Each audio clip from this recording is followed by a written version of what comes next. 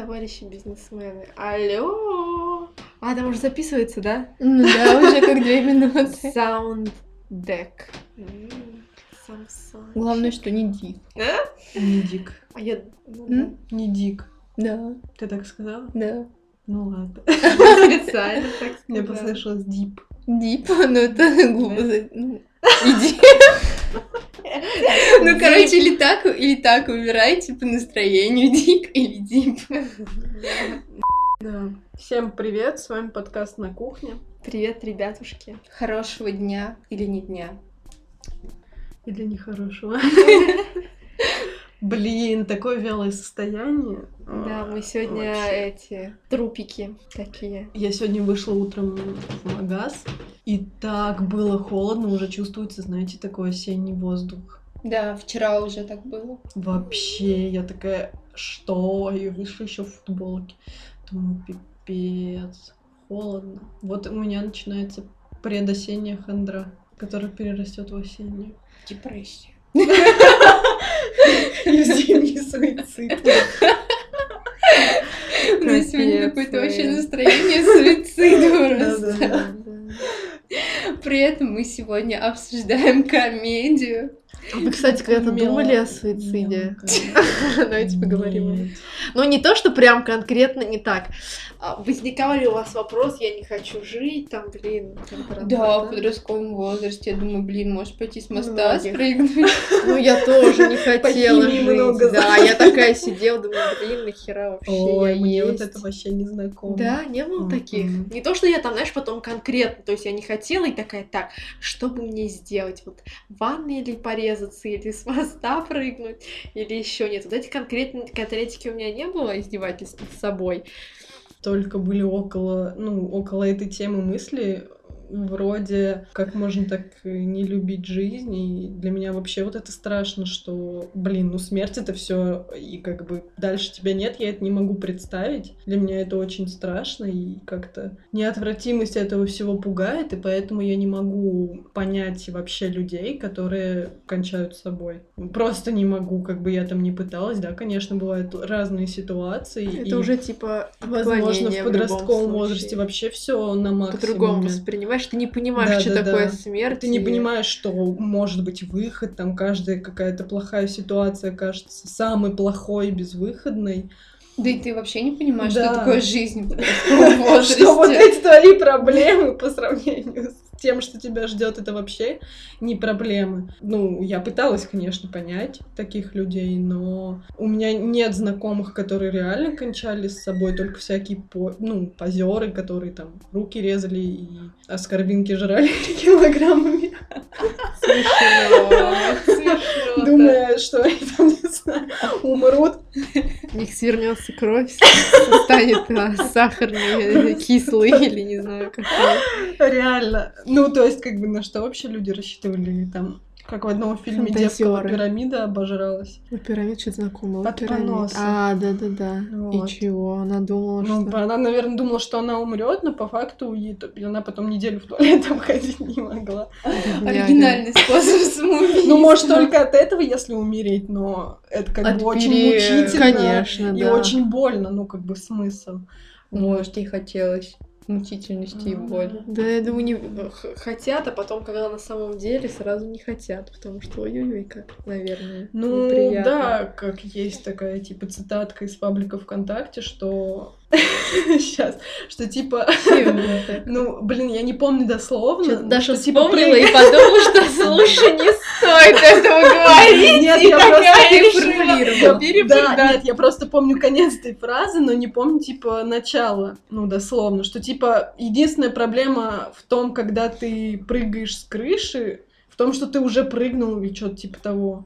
Или там единственная, короче, проблема в твоей жизни, когда ты решишь прыгнуть с крыши, ну, вообще что-то такое, что, блин, не знаю, мне кажется, 99% людей, покончивших с собой, перед смертью думали о том, что они совершили огромную ошибку, да, но уже ничего не поделаешь. Когда они это думают? Перед прыжком? Ну, не во время прыжка, да. А я сегодня тоже крутую цитатку прочитала, правда, не про смерть. Настроение цитатки. Сплю все лето под теплым одеялом. Огонь не может убить дракона. Ну да, мне это вообще не знакомо. Ну, мне знакомо. Кстати, что-то про цитатки вспомнила. Ты чё, у меня даже была целая тетрадь, куда я записывала всякие цитаты. Я их не... Из ВКонтакте. Из ВКонтакте? Да, Я думала, может, не из просто книг, мудрые копировала мысли куда... там. из книг, ну нет. Из книг каких-нибудь реже. там Ну вот из романов. ВКонтакте у меня прям была такая зелененькая в глянцевой обложке, там с какими-то блестками. Ну, 12 листов она, кстати, была, она была вся исписана. Может быть, она даже в Ковдоре сейчас еще есть. Но это... И я как-то перечитывала, мне уже было там лет 19. И я такая просто, что, блядь, Даша, не держу. Ты коротенькие цитатки, я так понимаю, Ну, любила. такие, Не да, запариваться. да. Ну, типа там Станислав Ежелец, вот это, знаешь, все. Там типа Бернард Шоу. У нас начался подкаст вообще не про фильм. Давайте мне кажется, тогда давайте продолжим. Продолжать, да-да-да. Диана, что ты там чекаешь? Ну, цитатки. Смотрю фотку твою. Вот цитатка. Мир такой, потому что ты дурачок. Ну да, но это не с ВКонтакте цитатка, это с какой-то картинки. Да? Угу. Какого-то человечка обычного цитатка. Я Ты не как знаю, это картинка, там небо и стоит, ну, что-то пацан с каким-то... Или типа это самолет летит, короче, не знаю. У меня память вообще. Мне вчера... Я еще сегодня сохранила даже картинку с цитаткой. Сейчас. Давай. О, через год ты не вспомнишь, о чем так сильно высаживаешься сейчас. Высаживаешься? Ну да, Это типа переживаешь там. Да уж точно. Куда уж там вспомнить-то? Не вспомню, конечно. Не до этого. Вообще. Ну, вернемся к нашему. Да ладно, ты и до этого не помнила, с кем куда ходила. Так, давай не Я будем не об этом. Ну нет, я тоже не об этом, но еще Смотри, слушают подкаст всякие люди, там потом. Мне вчера пришлось пиво покупать человеку ехать. За что? Ну, потому что мы решили с Катей на одну остановочку подольше пройти. К чему там мы возвращаемся? К нашему фильму? Самоубийство? Нет, мы вообще-то про самоубийство и цитаты. Это уже другой подкаст про фильм будет следующий. Другой? Да, пока ты там в Инстаграме, мы уже резко. Да, у нас родилась классная цитатка у Даши, пожалуйста. Нет, я не хочу этого. Нет, просто к вопросу о том, что очень бывает обращаются клиенты, разные люди. Вообще мы больше работаем, так скажем, минутка рекламы с компаниями, продвигаем в соцсетях. Но бывает обращаются люди, которые хотят стать великими блогерами, такими как Бузова. Вот. Мы хотим стать популярными только в нашем городе, в Иванове, например. Вот у нас, Даша, родилась такая мысль, идея, да. Давай, Даша, озвучивай. Да, я просто предложила прыгнуть с высотки в одном нашем, микрорайоне, потому что обычно такие происшествия сразу на весь город разлетаются. Да, мы думаем, что это прям очень хорошая идея, поэтому все начинающие блогеры берите на заметку, прям верный способ. Блин, а если вот тебя сейчас слушают какие-нибудь дети с неустойчивой психикой, которые думают, что они блогеры? А вот сейчас прям мне стало не очень. Да, вот именно. Слушайте, ну... Это была шутка. Пара-пара-пам. Ну, это как бы шутка, надеюсь, вы понимаете, в чем тут смысл, как бы. Ну, что тут скажешь? Да, прыгать, конечно, не надо, но, в принципе, популярности какую-то определенную вы достигнете. Вот, у нас любят дети, всякие не слушайте интриги, тетю скандалы. Диану. Тетя Диана да. шутит. Да, ну вообще думайте своей этой головой, Чарушкой. если она у вас есть. Пока. Если нет, будьте блогерами.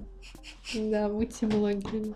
Ну вот, кстати, да, я как раз думала о том, что, не знаю, я бы вряд ли смогла брать каких-то блогеров на продвижение, потому что, честно, я вот бывает смотрю, вроде у человека куча подписчиков, а я не втыкаю, в чем прикол. Ну, реально, на него подписываются. Почему? Мне кажется, я вот тенденции именно в плане блогерства не особо. Ну, есть какие-то, которые прям, многие на них подписываются. Ну, и реально там прикольно. И то я не сразу, так скажем, раскусила кого-то. Ну, и то я не могу сказать, что я прям какой-то супер фанат. Захожу, смотрю, там на кого-то подписано. Но вот так вот бывает прям... Я считаю, что, точнее, я убеждена, а не считаю, что блогером быть это очень тяжело, и это очень большая самостоятельная работа. То есть у тебя нет выходных, у тебя нет болезни, у тебя нет... Постоянно, не могу, да. или не хочу, или мне лень. Ты постоянно должен быть в сети, постоянно должен быть как бы на слуху, и постоянно что-то генерировать новое, и это довольно сложно. И очень много детей или очень много не очень далеких людей считают, что буду блогером, пофиг, типа сидеть на диване, деньги зарабатывать. Ну, на самом деле нет. Но это не единственная проблема. Еще вот эти все люди, которые пишут тебе гадости, к ним нужно быть готовыми, потому что, мне кажется, можно свихнуться. Нужно быть ультра бронированными, там, с толстой кожей, что каждый называется. день на тебя поток говна вот этого льется, и ты должен как бы щит и меч свой выставлять, я знаю, чтобы защищаться. Не кучу, но как бы нескольких блогеров, которые вообще никогда никак не реагировали на хейтеров, и в один прекрасный момент просто случаются срывы, потому что, все, что тебе говорят, ты думаешь, это ко мне никак не относится, это хейтеры, пускай, там, как говорится, haters gonna hate и всякое такое, но в один там прекрасный день они просто попадают там в твое плохое настроение или в какую-то твою болевую точку, и ты просто не можешь, срываешься, и там выливается во многие-многие неприятные как для тебя, там, так и для твоего блога вещи. Поэтому, да, это вообще, безумная работа, мне кажется, очень тяжело. А потом для меня вот на самом деле сложно понять, какой контент действительно будет супер популярный, потому что я, бывает, захожу, мне кажется, что высосано из пальца или как-то, не знаю, просто уже так много, и все пытаются, и я вот смотрю, и что-то не могу понять, как-то не знаю. Вот, кстати... вообще, там, я могу, не знаю, по пальцам пересчитать блогеров, которых я на протяжении нескольких лет смотрю. Ну, это, видишь, давно ты начала, когда только начиналось, когда сейчас нет, все... я к тому, что... друг друга. Вот Диана не дает мне закончить. Я к тому, что я подписан на очень много блогеров, но там 70% из них я перестаю читать через месяц, потому что это все неинтересно. Типа, нет, просто перестаю, вообще неинтересно там, что у них происходит, потому что это циклично, и они уже реально из себя выдавливают какую-то хуйню, просто там, какие-то темы очень странные, начинают там мнить, что они обладают эпистолярным каким-то навыком, начинают там писать просто рассказы, что вмещает и не вмещает Инстаграм или Ютуб, и ты думаешь, господи, остановись. Я сейчас подписываюсь только на тех, которые дают какие-то практические советы, которые мне нужны в жизни. Например, сейчас эко-косметика, то есть разбор состава. Я там несколько для себя очень крутых новинок нашла, причем недорогих и супер-пупер полезных. И про питание, то есть, не тупо уже это ПП, которое всех достало, а именно какие-то выкладки интересные, по которым можно жить и чувствовать себя хорошо. Только такие. Или на людей, которые как-то заставляют там тебя задуматься о том, о чем мне говорят. Просто дофига блогеров, которые типа будь на своем пути, следуй за собой, будь собой. Думаешь, блядь, да ладно, а я как до тебя вообще жила? Это больше всего лайфстайл, вот эти вот блогеры, но они ни о чем. Да, на самом деле интереснее даже подписываться просто на каких-то талантливых людей, которые чего-то достигли, чем людей, которые вот эти мотивирующие ни на чем не основанные посты выкладывают. Плюс просто блогеры какие-то тематические, я тоже немного к этому скептически отношусь, потому что это основано на их личном мнении, а у всех по-разному, а вдруг это мне там как-то не подойдет, но если особенно это каких-то таких тем медицинских или здоровья там касается, не знаю, как-то сложно. Я даже когда помню, хотела поступать на журналистику, это тоже все-таки как-то писанина с этим связана. И писанина это вообще такое емкое слово, вообще Диана. Да. И нам тогда еще, по-моему, редактор-частник Федор Лапин говорил о том, что у журналиста лучше, чтобы была еще какая-то профессия, то есть журналист-экономист, журналист-биолог, то есть человек-специалист в какой-то сфере, который об этом пишет, а иначе о чем он будет писать бла-бла-бла, либо, конечно, он как-то круто излагает, какие-то репортажи или что-то ведет, уже какой-то другой жанр. А вот так вот обо всем и ни о чем, ну, не знаю, ну, просто парадокс в том, что смотришь, блин, там 100 тысяч подписчиков, кто-то же подписан, хотя, может быть, это накрученный, конечно же, да. Но я из-за этого, когда смотрю, мне кажется, блин, я не понимаю этих тенденций, как я могу порекомендовать, если на это реально людям нравится, а мне вот как-то...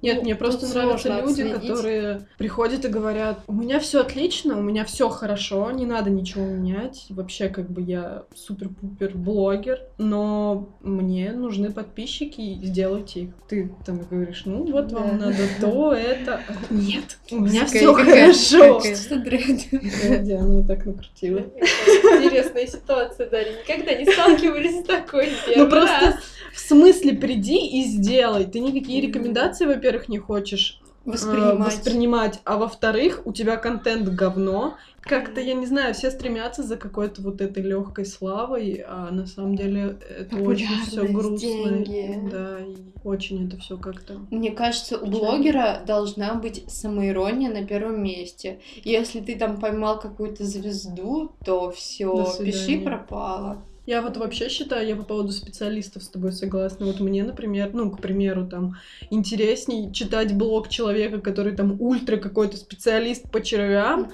чем и у него там 50 подписчиков, и ты думаешь: блин, как он офигенно разбирается в червях. Я вообще никогда об этом не думала. Там, черви — это такой мир. Чем...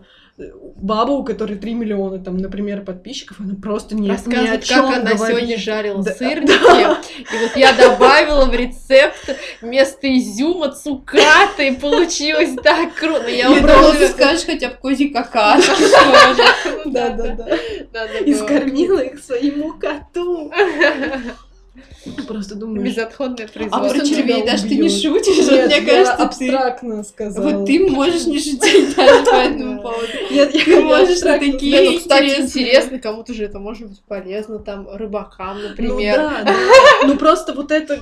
Когда видишь, что человек очень сильно в чем-то разбирается, и он от этого кайфует, и он на самом деле в этой теме очень глубоко. Это даже если ты ни хера не понимаешь в этой теме, и ты не можешь оценить, насколько там крут один червь и насколько ничтожен другой, ты думаешь: капец, так интересно. Ну вот узкие темы, да, интересно, чем вот сейчас берут самые такие, и про них одно и то же мусолят, переписывают эти...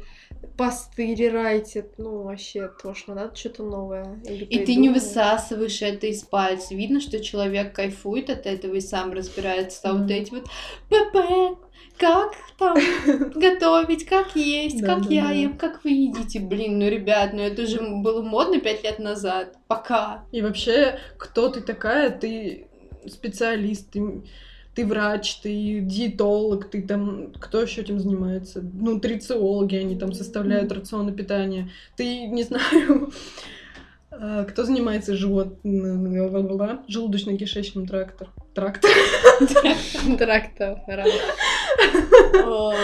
Короче, не знаю.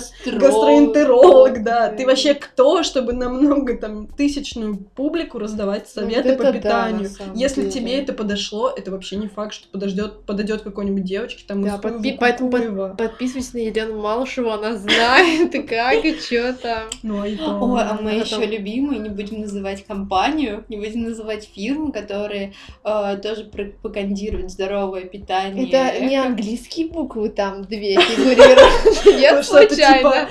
Энергодиета.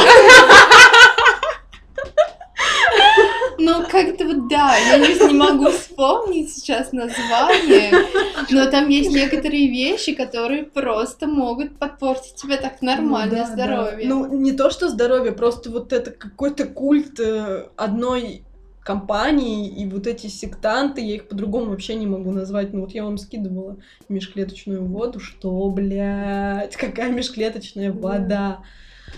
Придумали там еще желудочный сок себе продавайте, я не знаю. Если у кого-то проблемы с пищеварением. Желудочный сок этих главных звезд этой компании, чтобы получать тоже достаточно. Завтра во всех инстаграмах страны просто. Это как... Смотрели про Супонева, где Ахмедова рыбу с водой сводит? Да. Но я не половину сегодня. В туалете набрала из раковины банку. Это вода с Волги. Поэтому все вот эти блогеры и вот эта Сейчас погоня все- за красивой жизнью Да. и вообще публичная такая как бы красивая жизнь, когда на самом деле в твоей жизни может далеко все идти не так и никогда не будет так, это очень плачевно и может привести к очень печальным последствиям. Ты, кстати, смотрела эти... Возвернулись к самоубийству. Да-да-да. Как его... Вышли шоу-то вот эти одинаковые все. У Ивлеевой, смотрела. там, у Нет, я Тодоренко. не смотрю Вот их. эти все Тодоренко развлекательные меня бесит, хуета. Ивлеева меня не бесит, но как бы не считаю нужным смотреть. Ну, неинтересно. На потому самом что деле гости фигня. какие-то Я не что-то, открыла, да. нет, Они там... друг к другу ходят. Они просто Да. приходят, ну как дела, чё, ну чисто поржать им, повеселиться, побухать, потанцевать, хе-хе, ну может там шуточки какие-то они могут сказать забавные, но вот это сейчас пошел, кстати, после Дудя, я не знаю, ну у него прям, конечно... После Дудя, да-да-да. Вот это, Все типа, на интервью, YouTube. все просто вообще. Я И тут так это смотрела все. «Нежного редактора» с Бортич. Я тоже начинала, и что-то я Блин. выключила. Ну нет, Бортич норм, но просто у нее как бы странная такая манера разговора, ну то, что типа, короче, Ну бля, такая, ну, да-да-да. типа, молодежная. Но «Нежный редактор» — это вообще просто... Я ни одно интервью больше не буду смотреть, которое она ведет. Настолько тупая пизда, я даже не ожидала. Ну, даже у него, видишь, работает, там, может, она как редактор хороший, или как кто, не знаю, чем Просто- Мне кажется, Я они смотрю там на будут Дудя, А может, надо для другой цели? Да, она мне замуж почему-то типа кажется. вышла. И Я Бортич смотрю решала. на Дудя и думаю, блин, ну насколько он профессионален в своем деле, настолько просто «Нежный умный редактор» парень, он просто столько вообще всего на дне знает. журналистики лежит. И снизу еще стучат. Ну, Дудь тоже не бог журналистики. Ну не знаю, Ну, вот не меня бог, но- вообще, типа, я такая, чё? Она задает Бортич вопрос, типа, вот я знаю, ты там... такая, нет. Говорит, вот у нас с тобой там в июле или в июне произошло одно знаменательное событие. И у меня, и у тебя. Ты развелась, а я вышла замуж в Италии. Представляете, вот такая прям сидит. А Бортич была Это замужем? Бортич, да. Она развелась. Там Бортич какой-то у нее такая- рэпер или кто-то был, по-моему. Ну, он да, какой-то чё-то. прям взрослый. Но я вообще этого рэпера вообще не Ну знаю, да, никогда да. не слышала. Бортич такая, ну да, типа, вообще ей было так неловко, но она как-то отшутилась, но я думаю, это И чё? вообще, в чем мозги, где у тебя? Ну, так говорит. Да-да-да. Или Два одинаковых она там что-то события. спрашивает, Бортич такая, ну, я всегда была склонна к полноте. Это такая, я знаю. Я такая, что? Ты чё, блядь, ты с кем разговариваешь? Да. Ты вообще ты Ты интервью знаешь, берёшь что, или как бы, чё? Да, или с подружкой со Да, своей, да, с да. какой-то Ну, разговаривает. нет, тут такое ощущение, что она ее специально как-то принизить пытается. Вот я занимаюсь фитнесом, я сижу на ПП, а ты растолстела на 20 килограмм для фильма. Каково это? Вот прям в такой формулировке. Я такая, У меня талия 60 сантиметров, у тебя 62. Как ты так каково живешь? это? Ну, блин, поэтому, да, Просто журналист, такой он должен быть непрофессиональный. очень этичным человеком и знающим, и реально, ну вот если по Дудю смотришь, он тоже столько фактов, хоп, это вспомнил, то, все там рекламу в 90-х, но он как бы и готовился, и он прям вот все схватывает даже мало, он просто ознакомился с биографией Да, человека. да, да. Так тот в какой-то ситуации что-то скажет, и он понимает, о чем он говорит, там он и экономику, и бренды там все эти знает, и фильмы режиссер, ну очень как бы нужно быть да. эрудированным человеком. Вот это, я И даже уметь не знаю, вопросы как её какие-то зовут. такие, действительно, прям. Она вплоть до того, она такая говорит, вот, Задавать. расскажи про историю, когда ты голая. Она говорит, вот, у тебя там какой-то твой первый фильм, неуловимый, или когда так он назывался. Я его посмотрела, ля-ля-ля, что-то у него там про него спросила про этот фильм, потом такая говорит, вот, расскажи про то, как ты голая проехала по Красной площади на лошади. Она говорит, так вообще-то это сцена из фильма «Неуловимый». Она такая, да? Говорит, да, ты же его смотрела. Такая сразу замялась. Я думаю, блядь, так ты бы хоть не врала тогда, что ты его посмотрела. У тебя за год вышло 6 фильмов. Она такая, нет. Как это нет? Начинает перечислять, там назвала 2. Она говорит, я снялась в 6 фильмах, но Да, типа выйдут, вышло они 2. будут, Да. Она такая, ну, типа сменила тему. Я Думаю, бледина. Ну, короче, да, она не очень. Вообще. такая Ну, я соблазнительная. смотрела до этого, там, с Кати Клэп, например, Я у меня тоже. был интервью, еще было как-то сносно. Мгм. И больше я никакие не смотрела, кстати. Ну, Ну, они мне... А вот это вот, которая, как ее зовут, поговори, меня раздражает, рыжая Ну эта да. баба. Я не могу ее. Почему? Ну, не знаю, это личное просто. Мискунова ушла оттуда. Да, там она была, и потом... А потому что я вообще не давала ей ничего, Да. по-моему, говорить. Она Ну, там Мискунова сидела в вот что-то основном. говорила, что, типа, меня такой формат не устроил. На стадии, как бы, начала Договаривались об одном. съемок было совсем другое. Ну, типа, мне стало неинтересно. Ну, я слышала, что она, например, про телек сказала, она участвовала на «Пятнице» в шоу, где они близняшек, команда А, девочек да-да-да. и команда мальчиков меняют, как-то их, ну, прокачивают, перезагрузку, грубо говоря. И, как она сказала, то, что за это шоу платят копейки, ты очень много времени на это тратишь, а отдачи практически у нее никакой нет. Хотя у нее и так у самой большая аудитория, то есть она всю свою популярность дает «Пятнице». Она говорит, нафига мне такое? Ну да. Это для Ивлеевой скачок в «Орел и решку», да. А для Вискуновой ты чё? Ну да. Ну, вообще, Ивлеева молодец. Я была у нее подписана год 2014-15. Как вот она начала всякие свои вайны эти угарные выкладывать, так и осталась. Ну, молодец, продвинулась. Она там из какого-то обычного городка, без всяких связей, сама пробилась. Вообще красотка, я считаю. Ну да. Ну, сейчас вот реально на SLGM с этим начала встречаться и попёрла вот эти все ее бренды, не бренды, Гуччи, не Гуччи, Томми Хильфигеры, не Томми Хильфигеры, как-то too much. Я говорю, ну прям, я подписана на Ивлееву и на Галич, и на вот эту всю шушеру, но ленту в Инстаграме я вообще не листаю сейчас, только сторис. А в сторис я прям их так пролистываю, ну вообще неинтересно. Я люблю только Миногару, она угарная баба. Ой, я на нее не подписана даже. Ну, я что-то их посмотрела, не знаю. Рудовая тоже сумасшедшая. Ну, Рудова вообще, Но ей 30... 35 я где-то. 5. уже. Ну, Ну, она хорошо выглядит выглядит. охуенчик, я согласна, но это не 25. Ну, И даже не 15. А как вам новый клип «Пьяная любовь»? Давайте его обсудим. Ну, блин, все-таки это такая хайповая как бы тема. специально для этого делали, вот опять, как вот с этой синей иней. Как песняры вот эти поганые хайпятся постоянно.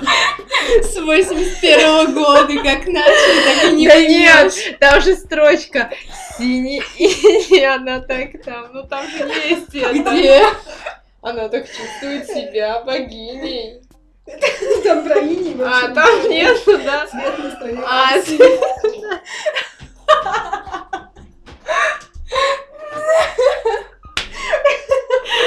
я просто очень Нет, просто... там под песню «Синий иней». Она так чувствует себя богиней.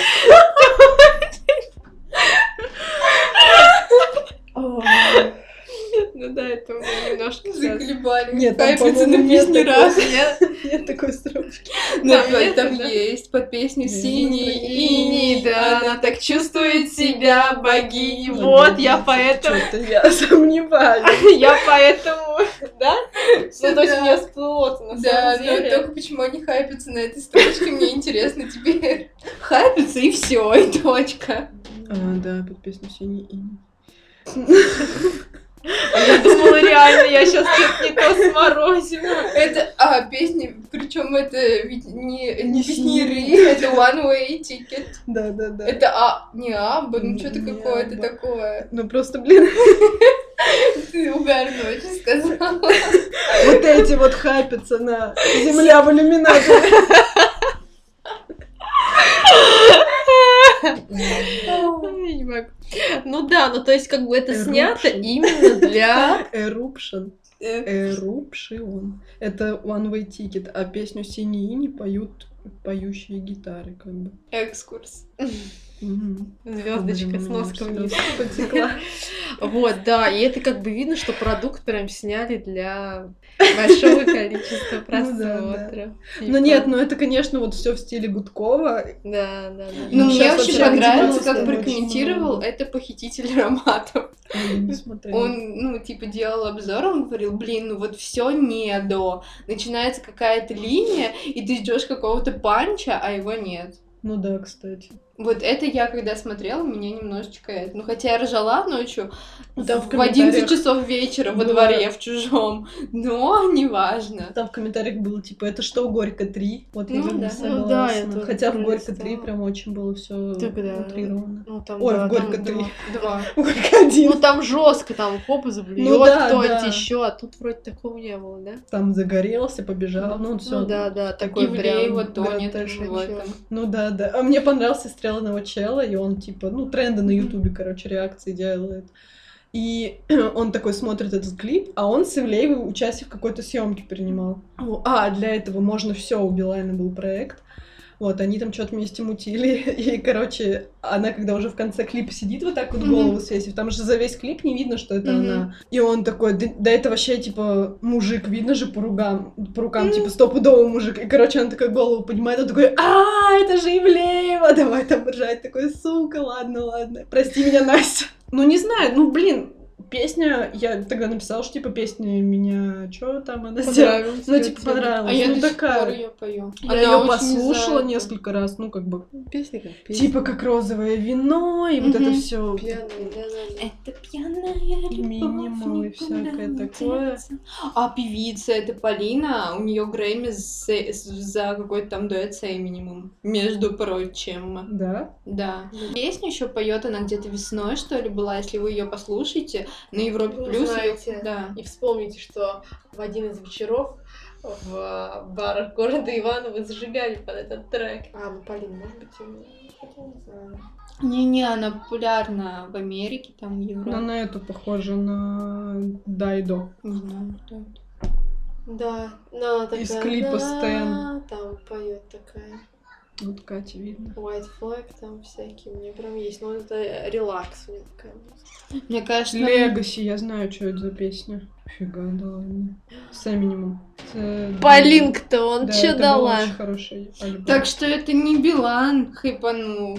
Вернее, не она на Билане хайпанула, а он. Билан на ней. Fade to Love. Где-то. Ну она там что-то... Она один трек вдруг с Эминемом, это какая-то тоже это А мне еще, лошадка знаете, кто чья-то. нравится? Вот эти вот, которые ту-ру-ру-ру, вот эта вот песня, которая сейчас популярна.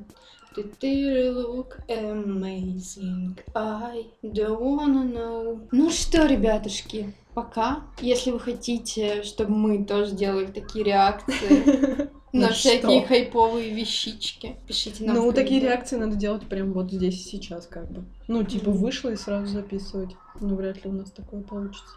Куда вышел? В окно. Я не поняла, Да. что я пропустила. На этой веселой ноте Ноте. всем до следующего подкаста. Пока. Погромче скажите. Пока! Дожди попить, пожалуйста. Дожди попить, пожалуйста.